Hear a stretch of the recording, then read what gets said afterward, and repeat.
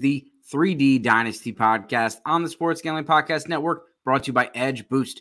Edge Boost enables you to double your bet with no interest. Go to sportsgamblingpodcast.com/edge to get started today. And we're going to recap a little bit of last week's show. Where's my guy, the FF Bourbon Dude? We had a fun show last week. We had two fun shows last week, checking out the AFC North, AFC East. Today we're going to cover the NFC North. And just a reminder, always housekeeping. If you like this show, you can always support us for free by really all you have to do is just hit the subscriber button. And so thanks, Jakey, for the soundbite, likes, reviews, all that stuff. And, of course, just send your comments and questions. We love to talk fantasy football. You can join our Discord channel. But let's recap the show. Brad, let's talk about what made you react like this? He was top 7, 8 Dynasty receiver. You're having to pay up to get him. He did not feel like you were getting a top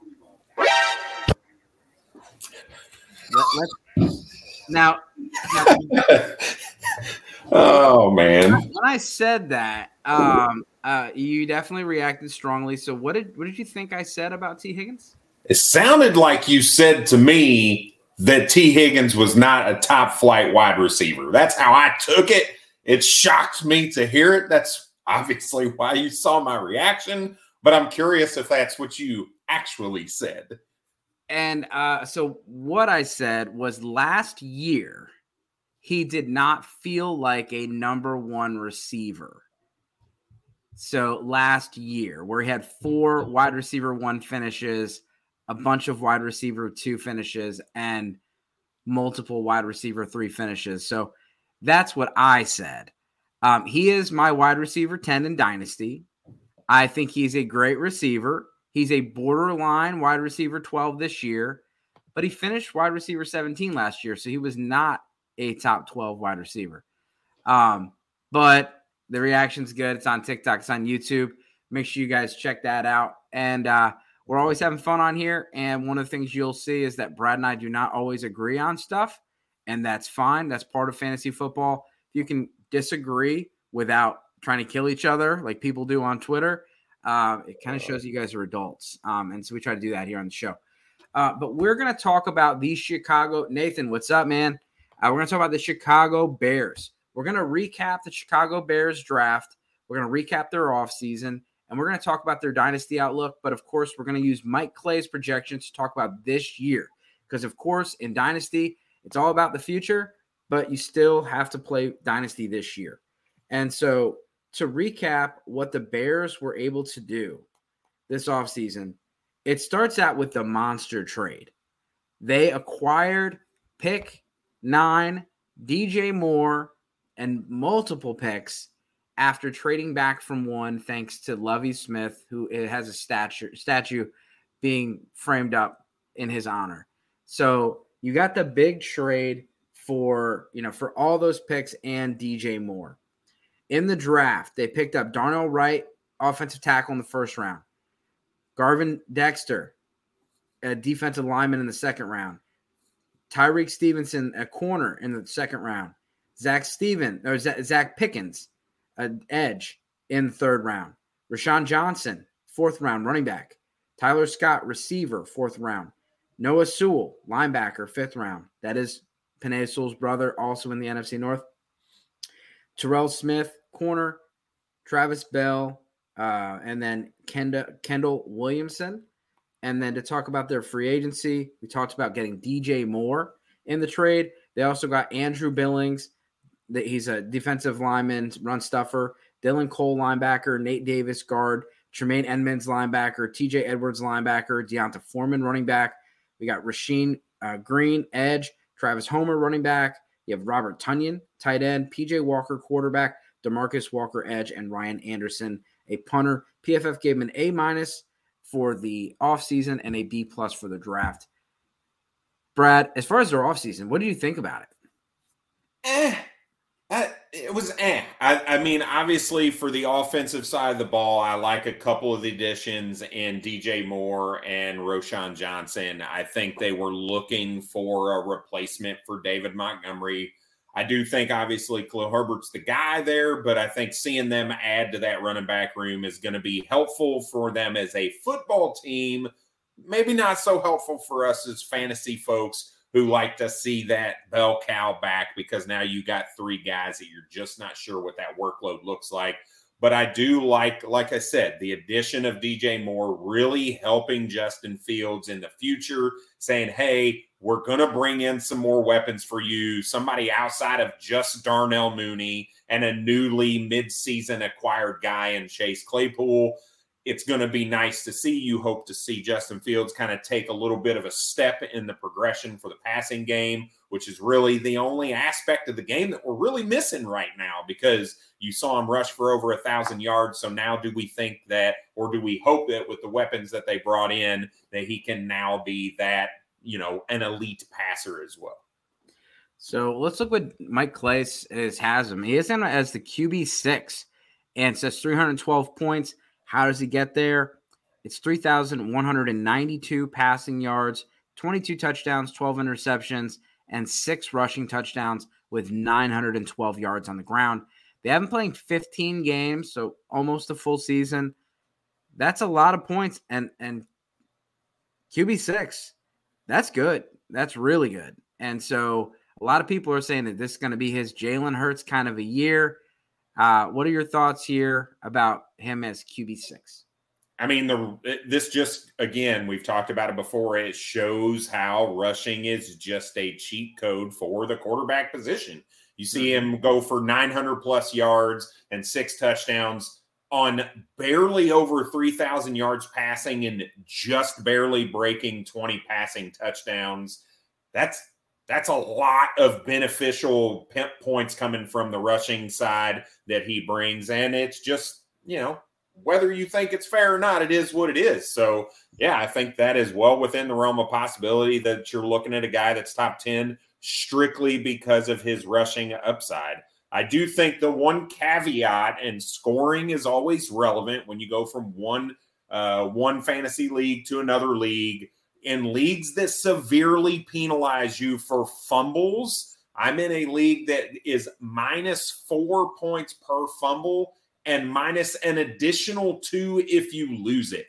So you could be down 6 points for any lost fumble. He had 17 fumbles. Not all of those were lost, but count it, 17 fumbles throughout the season. And if the scoring in your league is really detrimental for that, it's going to knock him down those rankings just a little bit. So be very careful with that.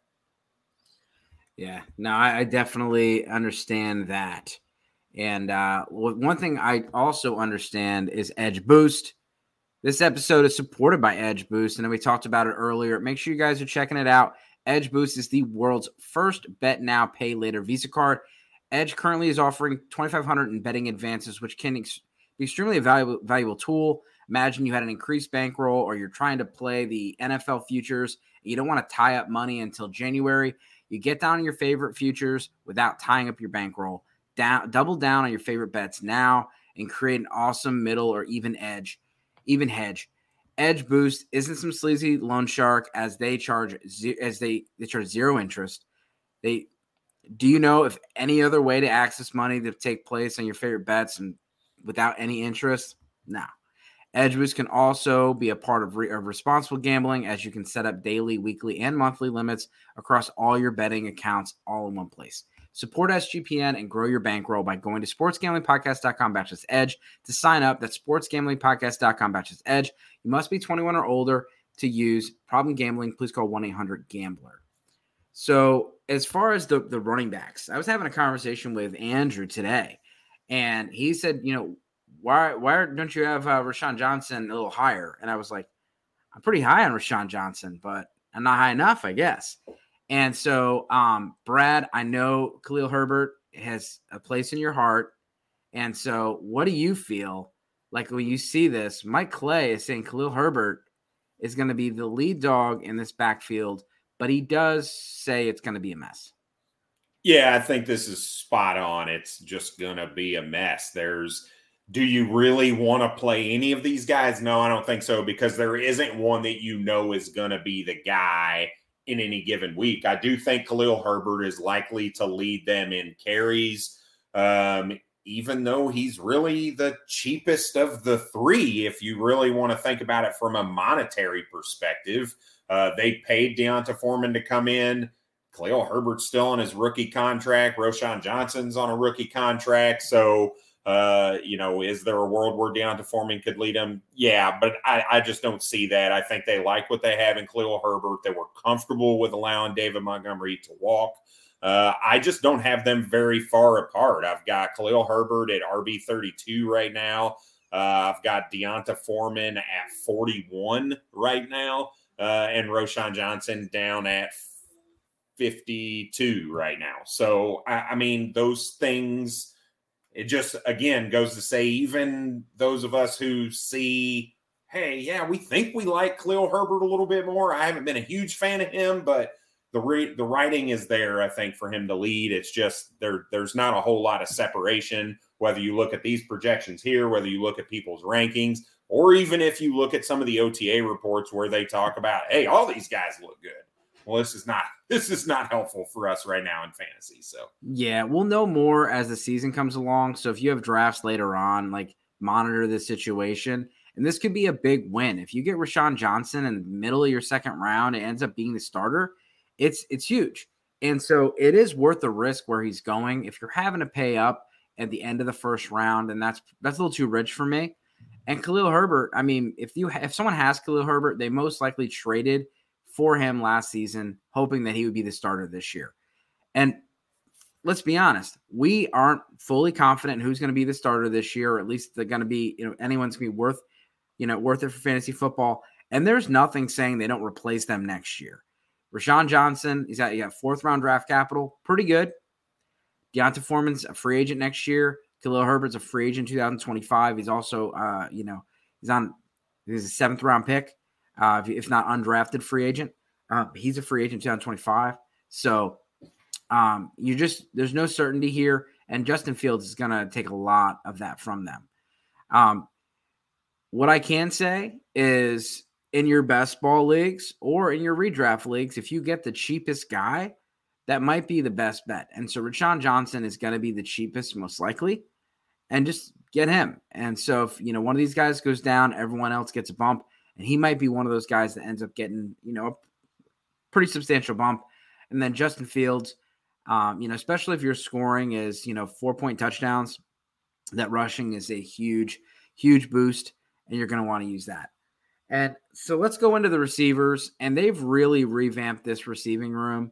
Last year, they didn't really do anything to it. They got Velus Jones in the draft, got booed for their moves. And then they added Chase Claypool later on. I thought that was probably a bad move, but that's what they got. I don't dislike Claypool. I just didn't like what they paid for him. They paid pick 32, which I know the time they didn't know, but you knew it was going to be a pretty early second, and it was just an overpay. But Claypool, DJ Moore, Darnell Mooney, Equanimeous St. Brown, Velus Jones, Tyler Scott. This is a much better set of weapons for Justin Fields this year. And he did show some progress last year. I know most of it was on the ground, but you did see some progress with him, and you saw some progress on the offensive line. And talking about the offensive line, I love the moves they made on the offensive line. Being able to get Darnell Wright, one of the best pass blockers in the draft, going and making some moves on the defense, on the defensive line. The team is focused on building in the trenches, but really did a nice job at adding some pieces to support Justin Fields, not only with weapons, but also the offensive line and the running game. So DJ Moore's projections, 58 rushing yards, 64 receptions, 926 yards, and 7 touchdowns. 7 touchdowns would be huge. DJ Moore, he's typically been 4 touchdowns every year, but he breaks it here, but he doesn't get the yardage or the receptions. 64 out of 112 targets. That's not saying a lot of good things about Justin Fields and his accuracy. And DJ Moore has typically had much higher than a 50% catch rate. But 22 as far as his rank in PPR, that seems a little low for me. Chase Claypool, 53. Equanimeous St. Brown is 132, and Darnell Mooney, 63. So really the only guy you're interested in is DJ Moore. And when it comes down to it, the other guys, it's really going to be hard to play them on a weekly basis. This is a team that is a very low pass volume team.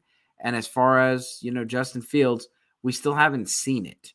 And if we're going to see him produce through the air, it's going to be hard for him to support more than one receiver than he's doing currently. And so I would say DJ Moore is someone I'm interested in, but really at the price point, it's hard if you're going to get, wide receiver 22, because he is still going for a pretty substantial price. Look at the running backs, Herbert, Rashawn Johnson. They're both going for a similar rate, whether it's a late first, early second in your super flex leagues, late first in your one quarterback leagues. It's still a little high. Like I feel like some of these guys are really harder to acquire because of their price. And so, like Nathan, it's going to be hard to get all these running backs. Someone's going to miss out, and we'll see injuries happen and things like that. But if they're all healthy all year, it's going to be a mess. So, Brad, thoughts on the well, let's real quick. Let's check in with the sponsors, and then we'll get back to the wide receivers. All right. So we've talked about bets in here, but guess what? I started my best ball drafts, and I only do them with Underdog Fantasy. And guess what? We're brought to you by our friends at Underdog. So Best Ball Mania 4 is here, and Underdog Fantasy is giving away $15 million in prizes. Plus, they have plenty of ways to win with NBA, NHL, and MLB player prop parlays as well. So all you got to do, head over to UnderdogFantasy.com and use our promo code SGPN for 100% deposit bonus of up to $100. Again, that's UnderdogFantasy.com, promo code SGPN. And let's talk about Cole Kmet. So Cole Kmet, tight end 13. They have him getting 54 receptions, 578 yards, and 4 touchdowns. Not really a great end-of-the-year line. And, really, we don't care about the end of the year line. We want to know what's he going to do on a week to week basis. And if you chop those numbers up and divide them by 17, not great, Bob. Cole Kmet, he's been someone that, people have been excited for last year, kind of like he's going to be the second guy in town. So kind of like what everyone's doing with Chig Okonkwo right now. He's the second guy, so he's going to be really good. We assume that he's going to be really good, but it's also a really bad offense. And Cole Kmet is going to be third, maybe fourth, maybe fifth on the totem pole here as far as, passing. And there's not a lot of food on the table with only 274 completions. So what are your thoughts on Cole Kmet? Is he someone that you're interested in trying to acquire right now? I am, because I think the price is pretty cheap. He's coming off the board right now as tight end 13 in Dynasty ADP, but this is a guy that led his team in targets last year. Now, I understand that was a team without DJ Moore, but I do think it shows the trust level that the organization has in him, the trust level that maybe Justin Fields has with him. Now, do I think he's going to be the number one target getter in Chicago? No, that is the crown for DJ Moore. But I do think it's plausible that this guy is number 2 in targets in the team.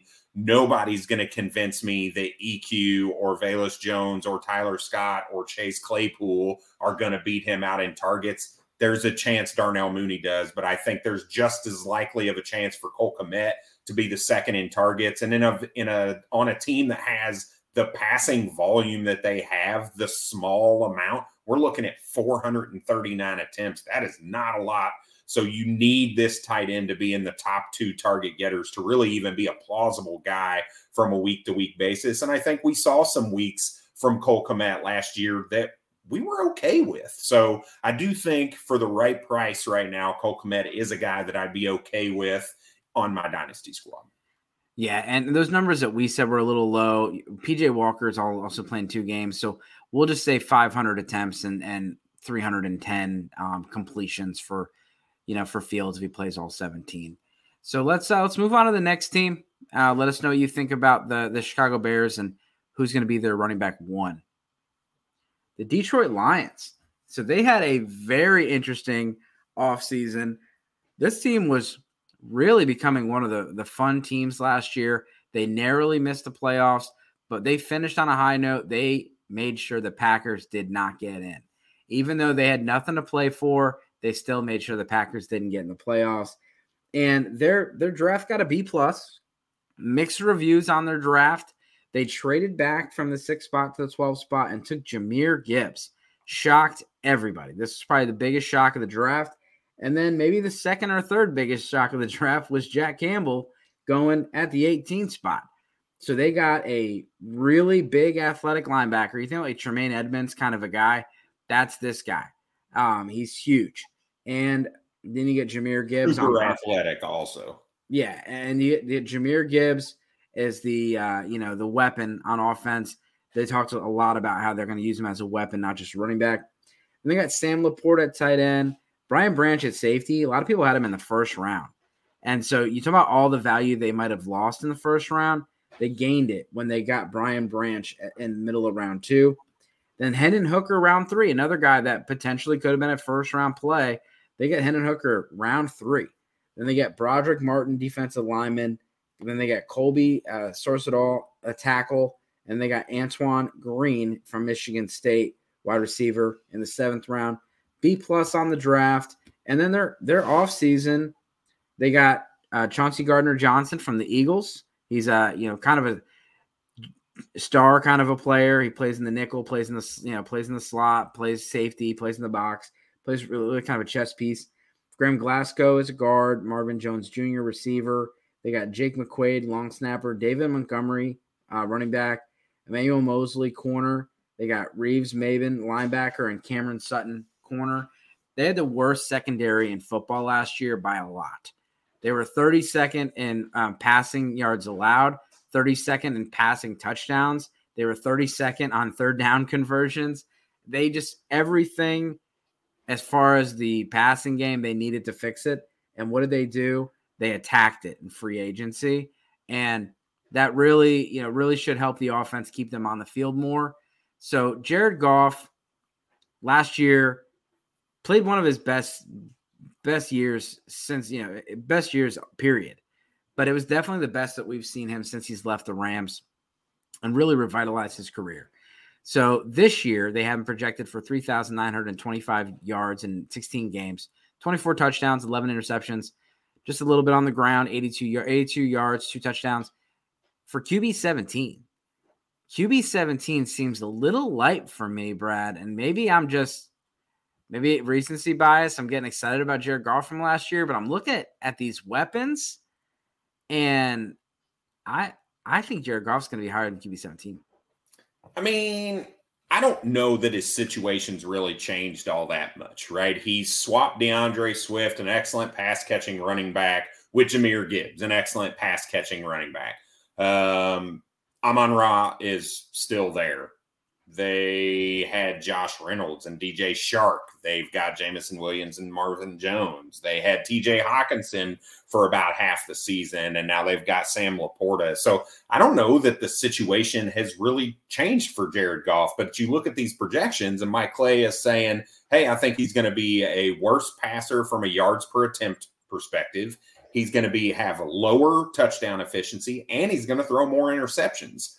I just don't know, right? Jared Goff made a lot with a pretty bad offense from a just names perspective, right? If you look at who their second targeted receiver was last year? Last year it was is either Khalif Raymond or Josh Reynolds. It was Khalif Raymond. These guys that are number 5 on the list now, right? So they're not no names. They're guys that you could definitely have. I remember writing my waiver wire article early on in the season saying, hey, go get Khalif Raymond before those targets start to dry up, right? And Jameson Williams comes back. That didn't necessarily come to full fruition, but now they bring in a Detroit favorite, I would really say, in Marvin Jones, a guy that can play outside.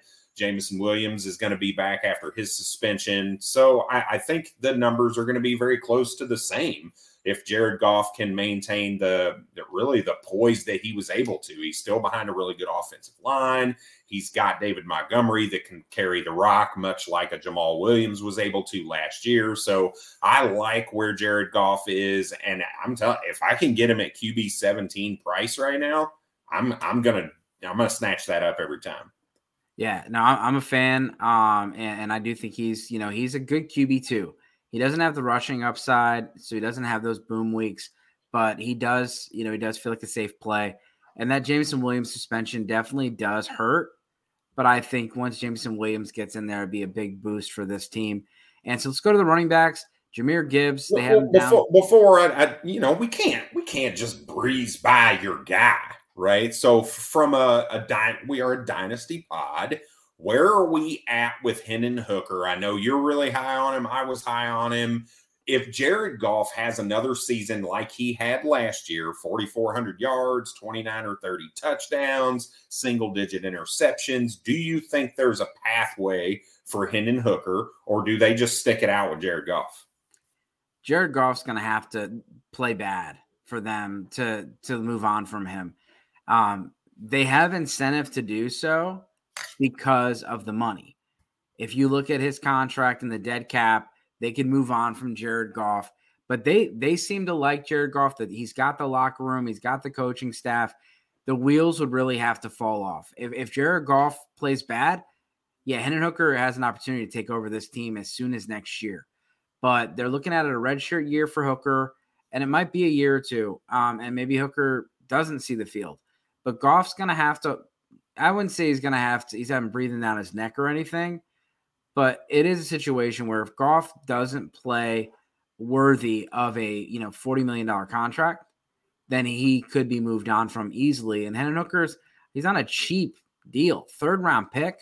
If you were to play, you'd have a lot of money to spend on other players if Goff is not playing at a level that is going to help them win some playoff games.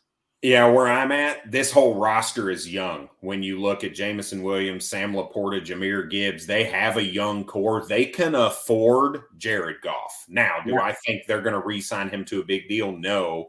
But in my eyes, if he comes out and is even 3/4 of the quarterback that he was able to be last season, I think they look to try to figure out how to restructure his contract, because I just don't see them paying him $31 million next year when they can save 25 or 26 by moving on. So I do think it is a very restructurable thing, or maybe they re-sign him to a 3-year deal and bump that number down back a little bit, or whatever the case is.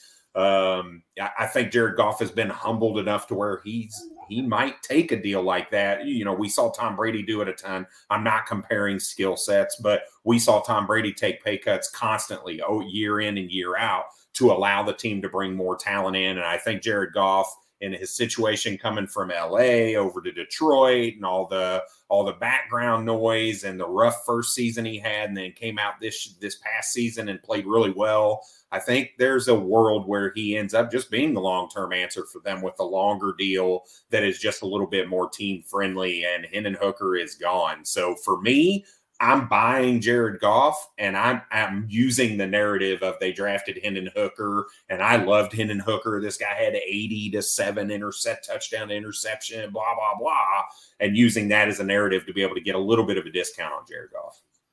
We'll see. The $30 million is pretty team friendly these days. And so you look at what Daniel Jones. I believe that's the 5th highest paid quarterback salary. Well, and once Burrow. I'm sorry, number 3. Once Burrow gets paid and these other guys get paid, they're coming. But I mean, number 3, Lamar Jackson, Josh Allen, Patrick Mahomes. I mean, there's definitely people making more money. His cap hit for this year is number 3 among the quarterback position. Gotcha. According to Sport Track. Okay, we're talking about next year's cap hit, and I don't know what that is. But, I mean, the team, as far as a team-friendly deal, I mean, Goff definitely doesn't seem like he's going to stick him for money, but we'll see. Running backs, Jahmyr Gibbs, 741 yards rushing, 167 attempts, 190 for 777 for David Montgomery. All of them 7 touchdowns. And then you got the receiving. So this was 47, 378, and 2, which seems a little low. Bijan Robinson had actually more receiving work when we looked at what the Falcons are going to have. And then David Montgomery, 36 receptions, 276 and 1. And so Montgomery, looking at the stats, I was looking through some, advanced stats today on PFF, and Montgomery was much better than people give him credit for last year, as far as an explosive run rate, as far as elusive rating, as far as forced missed tackles. He was one of the top 10 running backs in almost every major category, and he still had to go somewhere else to find a job and didn't really get a lot of money. But Montgomery kind of gets that role that Jamal Williams was in last year, and Jamal Williams was an absolute league winner. And David Montgomery right now, I think he could be a league winner, and not that he's going to be a top 10 running back, but I think he can be a top 25 running back. I think he can score enough points, get enough of the rushing, get a little bit of the receiving, and you're literally paying nothing. Like, you could get David Montgomery for a late second, early third in your Superflex drafts, maybe even cheaper. I have him in a couple leagues, and I'm just going to hold on to him because no one's going to give you enough, and I think he's going to be more valuable on my roster. And he's still not he's not old running back. He's 26 years old. I'm fine with Montgomery. And what are your thoughts here, Gibbs and Montgomery? I think Montgomery is, you may have said this, or maybe I heard it in my mind because I was saying it over and over. This is one of those late round running backs that is a league winner for you. I think that top 25 is, to me, the basement for David Montgomery. I think this dude is putting up top 12 numbers. I think he's a better runner than Jamal Williams. Now, I don't know that he's going to get to that 17 touchdown mark. That is unsustainable for any running back. But I think he is going to powerhouse through the carries. He's going to lead this team in rushing attempts. I think Jahmyr Gibbs is really going to fall into that DeAndre Swift role. I do think he's going to have more rushing attempts than what DeAndre Swift did last year. But I think the first go-to guy on first and second down is going to be David Montgomery. I think the red zone guy is going to be David Montgomery. He's a tackle breaker. He can run between the 20s. He can do everything for you, and it really gives you a weapon that teams just don't maybe plan for necessarily. So I think this guy is definitely somebody I am targeting because he's got, like you said, he's got a pretty decent deal, a 3-year deal to be here and be the running back to split carries with Jahmyr Gibbs. And that, at the price that you're getting right now, I think it's an absolute buy. Yeah, I'm definitely looking to acquire Montgomery while everyone's going after Gibbs. And I like Gibbs. You're paying up for him. You're not paying up for Montgomery. And this is a team that brought back, Jim Bob Cooter, the offensive coordinator, and he does like to run the ball. They had one of the highest rush attempts, in the red zone than anybody, and they converted a lot. This is the best offensive line that Dave Montgomery has ever played behind. By a long shot. And this is a good offense, so I think he's going to be a good performer. I know the PPR upside isn't necessarily always there with him, but he's a good running back. He averaged about the same yards per carry as Jamal Williams did behind an offensive line that could just absolutely demolish Chicago's offensive line. Yeah, and Jamal Williams got a lot of his points because he had 17 touchdowns last year. Yep. It wasn't that he was running for 100 yards a game. He just was scoring touchdowns. No, but he was still a 1,000-yard rusher. Yeah, he was a 1,000-yard rusher, and he scored in every single week. Yeah. And I picked him up off the waiver wires after week 1. So running receivers, we kind of brushed on a little bit. Amon-Ra St. Brown is still the guy. 95 for 1,038 and 6 touchdowns. PPR wide receiver 8. That's pretty good. Then you have Marvin Jones, Jameson Williams, not much production. Jameson Williams will be someone that people will be talking a lot about. Jameson Williams is going to be a steal in your drafts because he's not playing until week 7.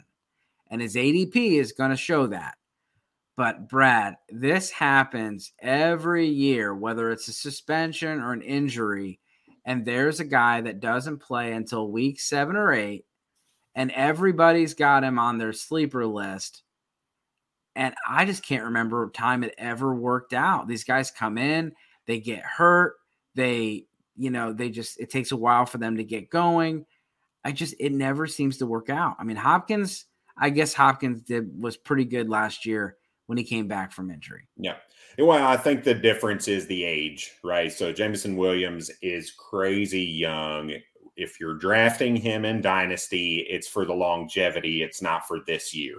Now, where that comes to play is wide receiver 36 right now, according to DLF ADP for Dynasty, is a little rich for me right now. He's going above guys like Rashad Bateman, above guys like, okay, maybe it's not. Maybe that's about right. Maybe 36, because I was going to say there's guys below him, but I was looking at it reverse. The guys below him, Christian Kirk, Mike Evans, Rashad Bateman, DeAndre Hopkins, Keenan Allen, okay, if I'm trying to build a squad that I'm trying to win now, I can understand those guys being ahead of him. But if you're trying to have a healthy mix of youth and experience, I think 36 is pretty close for Jameson Williams. And I'd be okay. You just have to understand this year is not the year that he's going to burst onto the scene.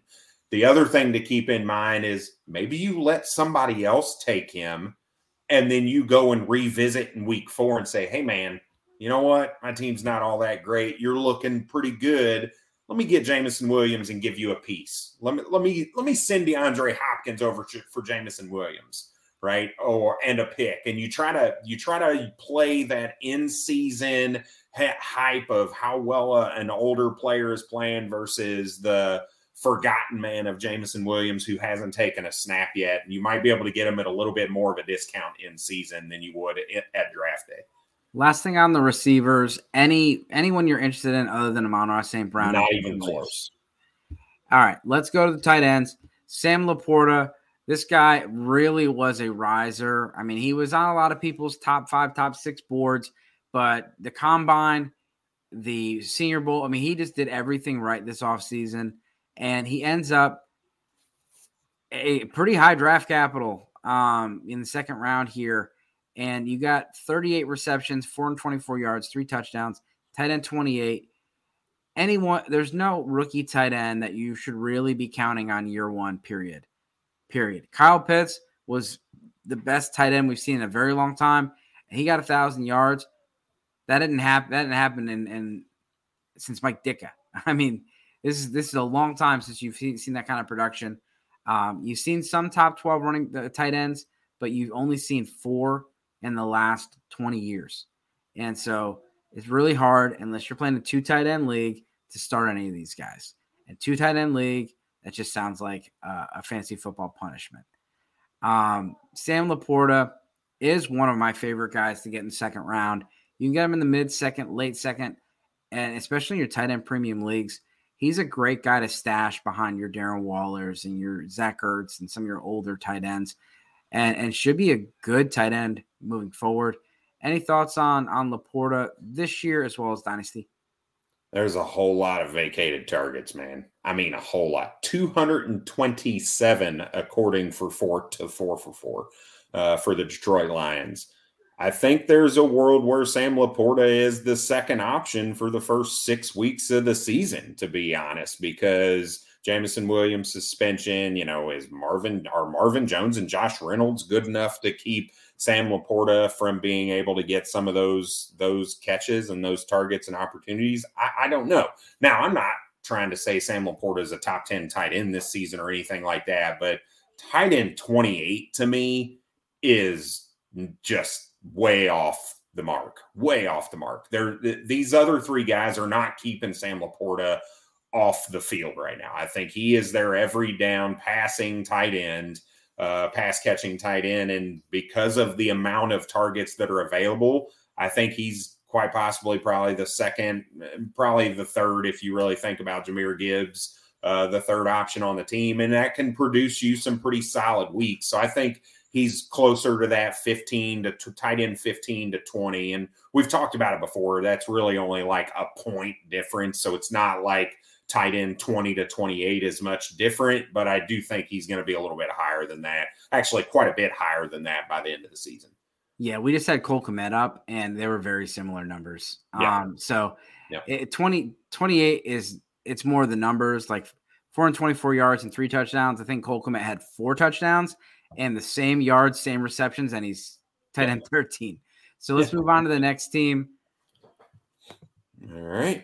We got the Green Bay Packers, and they got a B+ from PFF for their draft. Lucas Van Ness. Look up his YouTube, his draft moment. Some drunk dude at the party. I still don't know what the relation was. Just dive bombs on him when he's getting the call from the Packers. Luke Musgrave, tight end in the second round. Jaden Reed, receiver. Tucker Kraft, tight end. Colby Wooden, edge. Then they have Sean Clifford, quarterback. Dontavius Wicks, receiver. Carl Brooks, D lineman. They have Anders Carlson at kicker. Then they have Carrington Valentine, corner. Lou Nichols, running back. Anthony Johnson, the safety. And then they have Grant DeBose, another receiver out of Charlotte. Got a B+ again. And then for their offseason, the biggest news, Aaron Rodgers is out of town. Traded him for a conditional first-round pick next year, as well as pick, I think it was pick 52 or pick 42 that the Jets received in the Elijah Moore trade from the Browns. And they added Travarius Moore and then Matt Orzik. So they got a safety and a long snapper. So very boring free agency for the Packers, unless they go and make a splash and get DeAndre Hopkins. But Jordan Love's season. It is Jordan Love. And they actually re-signed Jordan Love to a 1-year extension. So he's going to be the quarterback for at least 1 more year. Probably, it looks like 2 based on the contract. What are your thoughts here? They got him at QB 24. I can't get on board, man. I just can't. And I know, like, you look at everything and it looks good. And the 85% adjusted completion percentage, 9.3 yards per attempt. He's not throwing back, turnover worthy plays. If you look at some of these PFF metrics, you're missing that wow factor for me. And, to me, that means you're going to have gets replaced. So I can't get on board with the Jordan Love hype. I'm not going to pay for him. If he gets thrown into a dynasty trade in a super flex league, I will, take some interest in it, but he's not a guy I'm looking at. And quite frankly, the Green Bay Packers in their entirety is not something I'm looking at because I don't know what's happening. Like, well, you just don't know. Well, yeah, and so I'm a little bit more optimistic on the Packers than Brad is. We've talked about this. We definitely won't need to spend 15 minutes on Musgrave and Kraft this time. But the Packers are going to look different for sure.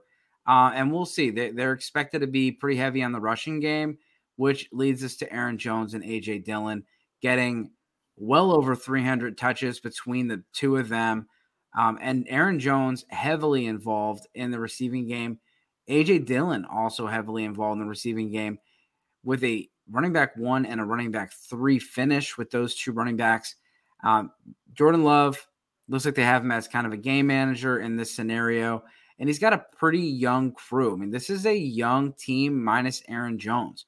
Jordan Love, young. He's only had 1 or 2 career starts. Then you have Aaron Jones, who's on the last year of his contract with the Packers. A.J. Dillon also on the last contract. And then they have Christian Watson, first-round pick from last year, or high second-round pick. Jaden Reed, second-round pick this year. Romeo Doubs, I think, was a 5th. Then you had Dontavius Wicks. We just said that he was a 5th-round pick. Samari Torrey, and then you have Grant DeBose. So with the running backs, are you interested in trading for any of these guys, Aaron Jones or A.J. Dillon? Yeah, if I'm trying to win now, Aaron Jones is the guy, right? I think you can get him fairly cheap because of the fact that he's older and he's in the last year of his deal. So he's going to be virtually free next season. Think about Ezekiel Elliott and some of these, Kareem Hunt, some of these other guys that, are still not even on a team yet. I think that could be a situation you see Aaron Jones in just because of the way the running back market is. I'm not saying it's right. I'm not saying he shouldn't be on one, but it would not shock me if he goes unsigned through camp next year. If Green Bay doesn't figure out a way to kind of keep him. So right now I'm using that. I'm trying to buy him because he's the only piece of the entire Green Bay offense that I'm interested in. I don't want any wide receivers, any tight ends, but Aaron Jones at the running back room, that's what I'm looking at. Yeah, and Christian Watson, I like Christian Watson, but I do know the price is a little higher for him. But Christian Watson is an explosive player. He was hyper efficient last year, but he also was an explosive player. And so we talk about, what are the weapons on this offense? He is probably the biggest weapon on this team other than Aaron Jones. And Christian Watson is going to be their leader in targets, according to Mike Clay. 109 targets, 69 receptions, just under 1,000 yards, and then 6 touchdowns. And, I can see that. And so that's a top 20 finish. And I can see this happening here. He's gonna be a target hog in this roster, and he's got the big playability. Jayden Reed, they have him as the number 2. And so when we looked at some of the other rookies, this is pretty high production here. You have 76 targets going to Jayden Reed, 76 to Romeo Doubs. So they're really kind of hedging their bets on who's going to be the number 2. 47 receptions, 586 yards, and 3 touchdowns for Jayden Reed. And then you have Romeo Doubs, 46 receptions, 572, and 2. Talk about a team with a lot of vacated targets. You got Randall Cobb's out of town, Alan Lazard's out of town, Robert Tunyon's out of town. This team also has a lot of vacated targets, and these are the guys that are going to get them. And Dontavian Wicks is another guy that you can see is pretty high on the board. Any thoughts here on the wide receivers? 258 targets to be exact are open for grabs. I'm going to take the cheapest option in drafts.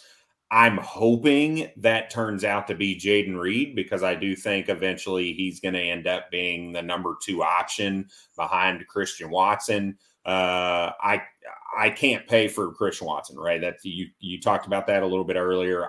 He's going to be one of those guys that I'm likely going to miss on because he's going to hit or he won't hit or whatever. If he does, if I want him, I'm going to pay that up price, but I don't want to get caught with my pants down around Christian Watson and the whole entire team around him changing. So. Yeah, and for me, Jayden Reed has become one of my favorite round 2 picks, and I do think you can get some early production out of him. This guy has an early breakout age. He was a very productive player at not only at Michigan State but at Central Michigan, and his year last year wasn't as good. Michigan State really was a mess, and Jayden Reed suffered because of it. But this guy still had very high draft capital, which shows me that NFL teams really believed in him. Bucky Brooks and Daniel Jeremiah were very excited about Jayden Reed, and he was just one of those guys that really can create a lot after the catch and do a lot of the underneath stuff, while Christian Watson's more of your deep play guy. So I'm going to put you to the test. Jayden Reed or Marvin Mims? Yeah, I knew you were going to go there, and so I'll take Jayden Reed over Marvin Mims. But if you look at my Dynasty Planet, 4-4, I am splitting, hedging the bet. I got half Marvin, half Jayden Reed. I may have 5 of one of them because I had so many late seconds and early thirds. All right, Jayden Reed or Elijah Moore? I'd have to look at my rankings. That's a tough one. Elijah Moore is someone that, we haven't seen anything from him since his, rookie year. But I think he's in a good situation. And so probably Elijah Moore, but it's super close. All right. We'll do one more. This one's a little bit, I feel like probably a little bit easier. Jaden Reed or Cortland Sutton? I'll take Jaden Reed. I think Cortland Sutton has just not been the same since the knee injury. That's kind of the ADP realm you're looking at. You're looking at Cortland Sutton, Kadarius Toney, Marvin Mims, Elijah Moore, Josh Downs, Wan'Dale Robinson, like all these kind of, we'll say, number 2 options for their teams. What do you want to, take your pick of the litter kind of deal? So, okay, cool. Yeah, and with the rookies, of course, there's the unknown is always the excitement. But Jaden Reed was a guy that I was really getting higher on. It's funny. I was listening to one of our episodes from before the draft, and we were talking about some of these guys. And I was like, 2 guys that are going to go much higher are Jaden Reed and Jonathan Mingo. Jonathan Mingo, like, yeah. Man, I nailed it. And in the next sentence, I said, the Baltimore Ravens only have 6 draft picks. They're not going to take a receiver in the first round. So I was talking about day 2 options, for the Baltimore Ravens, and they drafted one of the first. Yeah, win some, lose some. That's and then right. You have Luke Musgrave. He's really one of the biggest projections in this draft class. He is a super athletic guy. He is a massive tight end at 6. I think he believes 6'7", 255 pounds, and he moves really, really well. And so, as far as a projection, this is it. He has not a lot of production in college. Some of it's due to injuries, but this guy is projected to be the number 1. And they have Tucker Kraft. This team's expected to do a lot of 2 tight end sets, a lot of running of the football, and the tight ends are going to be nice blankets for Jordan Love. And so you may not see them deep down the field, but you're going to see them, getting targets closer to the line of scrimmage. They have 43 going to Luke and 33 going to Tucker. And then you have about 600 yards, 250 yards combined, or 550 yards combined, 4 touchdowns. Musgrave and Kraft, I mean, those guys, they are a little bit later. I mean, 3rd round, 4th round picks. Any interest? In Dynasty, yeah. I think Luke Musgrave coming off as the tight end 18 in Dynasty startups behind Chiga Okonkwo, behind Greg Dulcich, behind Evan Ingram, just before Trey McBride and Juwan Johnson. I think that's a really good, solid value price to get a guy as athletic as Luke Musgrave. And you hope, right, if you're waiting to take a tight end, hopefully he's your tight end 2 at this point. And he's got a very high ceiling if he hits it. So I really like the value at tight end 18 in Dynasty startup drafts for Luke Musgrave. Yeah, same. And he's going an early 3rd round in your rookie drafts. And then if you want to double your bets, just go get Tucker Kraft in the 4th round or as an undrafted free agent. Both are good players. I would have liked to see one of these guys go to their own situation. But I think they're both going to be, I think there's a good shot one of these guys is going to be really good. And, we'll see. Let's go on to the last team, the Minnesota Vikings. And so the Minnesota Vikings, they had a good draft. They got a B- from the PFF guys. Jordan Addison in the 1st round, wide receiver. Mekhi Blackman, corner. Jay Ward, corner. It'll say Jacqueline. Jacqueline, however it is. Roy, defensive lineman. And then you have Jaron Hall, cornerback. Dwayne McBride, running back. And so Dwayne McBride was a 7th round pick. And we'll be talking about him for sure. And then as far as the offseason, they acquired Marcus Davenport, probably one of the highest pieces they picked up. He's a edge from the Saints. Dean Lowry, defensive lineman. Byron Murphy, corner. Josh Oliver, tight end. Brandon Powell, wide receiver. Troy Reeder, linebacker. And Joe Juan Williams, corner. B+ for the offseason. The Vikings were one of the best teams in the league last year until they ran into the juggernaut that is Daniel Jones and the New York Giants in the playoffs. Kirk Cousins had a really, really good year. He loses Adam Thielen, but he gets Jordan Addison. And he added TJ Hawkinson, which I really think kind of unlocked this offense. And Hawkinson was peppered with targets when he got to Minnesota. They did not waste any time. So Kirk Cousins, QB 9. What are your thoughts here? 4,487 yards, 29 touchdowns, 102 on the ground with 2 TDs. QB 9. Yeah, I think that's about. I mean, he is kind of that consistent 9 to 12 quarterback. When you do not play Kirk Cousins in your starting fantasy lineup, which is nice. But no prime time. That's right. But any other time that he plays on Sundays, you're good to go. He's locked and loaded. And I think if things stay the way they are, I think that's going to be the best thing for Kirk Cousins and really for the Minnesota Vikings offense. I do think it's a lot of noise for Dalvin Cook right now. I don't know that he's actually being moved.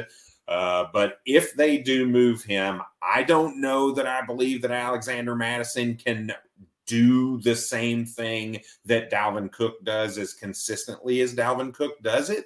And I do think that's going to make them a little more of a one-dimensional team and could hurt the overall production for Kirk Cousins. So my hope, knock on wood, is that Dalvin Cook is on this roster for this year because I think it's the best thing for the team. So I think adding Jordan Addison really helps Kirk Cousins with just really another security blanket saying, hey, you know what? JJ, go do your thing. But guess what? I've got a guy that can play underneath now that can maybe draw a little bit of coverage in. Now maybe I can hit KJ Osborne over the top and use that speed that he's got. And TJ Hawkinson is there as well. I just think they've got a lot of pieces and there's enough volume to go around to have 3 viable receiving options in Justin Jefferson, Jordan Addison, and TJ Hawkinson. Yeah, and we disagree on Alexander Mattison. I think Madison has been very good whenever he's got an opportunity, and I know you said that he's just been meh. And I think there's some people who agree with you, and some people agree with me. And Dalvin Cook, it is smoke. There's nothing out there, but I'll say this: last month, the Minnesota Vikings quietly changed their Twitter banner, and it changed from Dalvin Cook to Alexander Mattison. Dalvin Cook is in South Beach training with all the Miami Dolphins, including the guy that trains more than half the Miami Dolphins. He's publicly said he wants to play with the Bills or the Dolphins. There's a lot of smoke. And when there's this much smoke, there's typically a fallout. I mean, the tweets that I was reading the other day, I was like, man, did Dalvin Cook get released? Like, they're talking about, like, life without Dalvin Cook, the Vikings post Dalvin Cook. And I'm like, it didn't happen, did it? And so I thought it happened based on what I was reading. It has not, and Mike Clay's projecting it to not happen. These projections are about a month old, and he has Dalvin Cook for 1,000 yards, 37 receptions for 289, so about 1,300 yards all-purpose with 9 touchdowns and RB14. And so Alexander Mattison, only 377 yards and 102, 4 touchdowns, RB59. The problem is all the smoke here, your buy low window on Alexander Mattison is out. Now you have to, if you believe in Alexander Mattison, and how about we started an auction the day that all these rumors started, and I have Alexander Mattison up on the block and everyone's starting to bid it. And the guy's like, hey, man, thanks for sharing all that Alexander Mattison stuff. I'm like, yeah, you just bid him for $12,000. Thanks, JB. But, yeah, like Alexander Mattison did get a lot more work last year, and it really did help Dalvin Cook. Dalvin Cook played the first time in his career that he's played a full season was last year. He did go into the playoffs banged up with a shoulder injury that's been a nagging shoulder injury for a few years now. But Alexander Madison's still young. He's 25, and he definitely has some juice. And if he does gets the workload, he's proven that he can get RB1 finishes if he gets 15 plus touches. There's nobody else I'm interested in except for Dwayne McBride, who isn't even on this. Yep. He's a 4th round stash that I've been picking up in all my leagues because Kene Nwangu is just a kick returner. CJ Ham's a fullback. Ty Chandler is interesting in your really super deep leagues, but I've been getting Dwayne McBride in the 4th round, like constant. Yep. And for me, he's one of those guys. If Dalvin Cook goes, I'm moving him immediately. I'm going to take the jump in value. I'm moving him, and we're just going to go from there. But I'm going to read some price check results, and this is why you can sell Alexander Mattison if you don't believe in him, or even if you just want to sell him because he's an extra piece, you don't want to gamble. Over 2,200 votes, Dalvin Cook 55%, Alexander Mattison 45%. Alexander Mattison 54 over Pacheco 46. Charbonnet was 51, Alexander Mattison 49. Alexander Mattison 63, David Montgomery 37. Alexander Mattison 54, James Cook 46. Alexander Mattison 57, Devin A-Chain 43. Alexander Madison 70, AJ Dillon 30. I think we might have got another Brad meme. Oh, you definitely did. I mean, it looked like you were going to throw up. Yeah, this is disgusting. This is ridiculous. Well, you did not like Alexander Madison before all this hype. That's true. That is true. Over David Montgomery. What? Yeah. Alexander Madison over Kamara, 56-44. Kendre Miller, 51-49. Madison over Brian Robinson, 77-23. Alexander Madison over your boy Antonio Gibson, 65-35. Alexander Madison, 77. Khalil Herbert, 23. Alexander Madison, 72. Roshan, 28. Alexander Madison, 68. James Conner, 32. Madison, 77. Bigsby, 23. Madison, 89. Spears, 11. Alexander Madison versus P. Ryan. What do you think that one is? Madison and P. Ryan? Oh, I would think that should be close to 50-50, but it's probably, based on what I've heard, it's got to be 70-30. It is 89-11. Yeah. Madison. I'm not buying it. This dude for the last 2 years has been sub 4 yards a carry. He does not look, he's not even remotely close to this. I don't want to go down the rabbit hole. Wow. So, we'll have to do another show on Alexander Madison. Yeah. And then Brad's going to have to buy an Alexander Madison jersey when it's an RB1 week 1. Yeah. So Jordan Addison was a guy that we were much higher on than the consensus. Some people had him at 3 or 4. We were pretty. He's either 1 or 2 all offseason for us. He ends up being one of the top guys off the board, and he's projected to be the most productive of all the receivers this year. A lot of the money line, a lot of Vegas lines have him being the most productive, and he walks into a great situation. He's got a good quarterback, pass-heavy offense, and he's next to Justin Jefferson, so he doesn't have to be the one. And all the defenses are going to be focused on Justin Jefferson, TJ Hawkinson, and then Jordan Addison can do all the other stuff without having to be the guy. 57 receptions, 766 yards, 5 touchdowns, wide receiver 42. I think he can get higher than that. I think those are pretty good numbers, but I still think he can get over 57 receptions, get into that 70 receptions, over 800 yards, and get those 5 touchdowns, get it to be a wide receiver 3. Yeah, that catch rate scares me a whole lot. 57 catches on 91 targets. I do think there's a chance that he's over 100 targets, not because I don't think TJ Hawkinson or JJ will be over 100, but because just we talked about earlier, the sheer number of passing attempts that I think the Minnesota Vikings are gonna end up with this season is going to allow him to be up over the 100 target mark. And my other benchmark here is, look, I know they're, it's apples to bananas. It's not the same thing. But if I can watch George Pickens in his rookie season go over 800 yards, a guy like Jordan Addison who can separate much better than George Pickens. He's not as explosive as Pickens. Obviously, he doesn't have the crazy catches and all that. but a guy with the route running chops of Addison should be able to do the same, if not better, in a very pass heavy offense. So, any interest in KJ Osborne? No, I will in best ball. I think best ball there's a world for him, but not on my dynasty squads. Let's go to TJ Hawkinson, tight end 3. I love TJ Hawkinson, and I love getting him in my dynasty startups. Get him in, you get him in the 5th round. I think that you're going to get very good production for a long time. He's just hitting his prime, and he's in a great spot here. And I don't see any reason why he shouldn't. 75 receptions, 846 yards, and 6 TDs.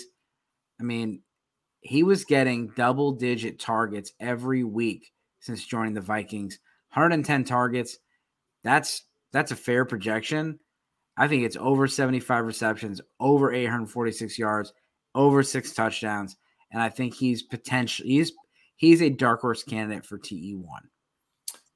Yeah, I need to see a little bit more from it. It would not shock me based on the volume. 92 targets this guy had with the Minnesota Vikings. But let me read this. 92 targets in 8 games? Yes. It's 8 games. Project that's 160 targets. Yeah, but hang on a second. Let me read something. So 10 targets for 45 yards and no touchdowns. 45 yards. 8 targets, 34 yards. 8 targets, 33 yards. 12 targets, 59 yards. The volume is there. You chase that out. That was his first month with the Minnesota Vikings. Yep. And I'm not saying to fade TJ Hawkinson. I'm not saying any of those things. I'm just saying don't have over expectations with TJ Hawkinson right now. While he may get the volume, he does. There's a little bit of scariness with me just with the depth of target that he's getting right now, which is very low. Yeah, and you want air yards. When we looked at it, looked at tight ends, you want targets and you want air yards. Those are going to be your predictors. You have to have both. You're not going to, if you want to have a good, consistent, season the next year, those guys that show up, there's always 1 or 2 guys that show up that have 50 receptions and they're a tight end 1. It's because they had a ton of touchdowns. Eric Ebron, Robert Tonyan, Dawson Knox, these guys that have a lot of touchdowns with 50 receptions. So yeah, you're going to want to see that. But yeah, I did want to point out that he's finally got an off season to go through with Kirk Cousins and really be instilled in this offense. They wanted to get him going fast, and he got 10 targets. He only caught 4 of them. Kirk Cousins and him literally had like one practice, a walkthrough, and then he was out there. But he went 9 for 9 in his first game with Kirk Cousins. Oh, 9 for 9. There you go. Yeah, caught all 9 balls. So, yeah, and so that's the NFC North. It's been always a lot of fun. Make sure you check out our AFC series. We've got the East, the North, the West, and the South already out. This is our first NFC episode. On Thursday, we'll be taking care of the NFC East. Let's do the East. Sure, let's do East. Yeah, let's do the East and take care of my Giants. I like it. One more thing I do just want to get to. We haven't been talking a whole lot about betting, but look, the NBA Finals are going on right now. Tomorrow, we got Game 3 between the Nuggets and the Heat. And again, one of our sponsors, Edge Boost, give you that opportunity to kind of increase that bankroll a little bit. If you take the Denver Nuggets at -2.5, you put $20 on there. The payout is not great unless you use Edge Boost, which will double your winnings. So make sure you check that out. Make sure you go to sportsgamblingpodcast.com/edge to sign up today. All right. As always, good luck this season. Cheers.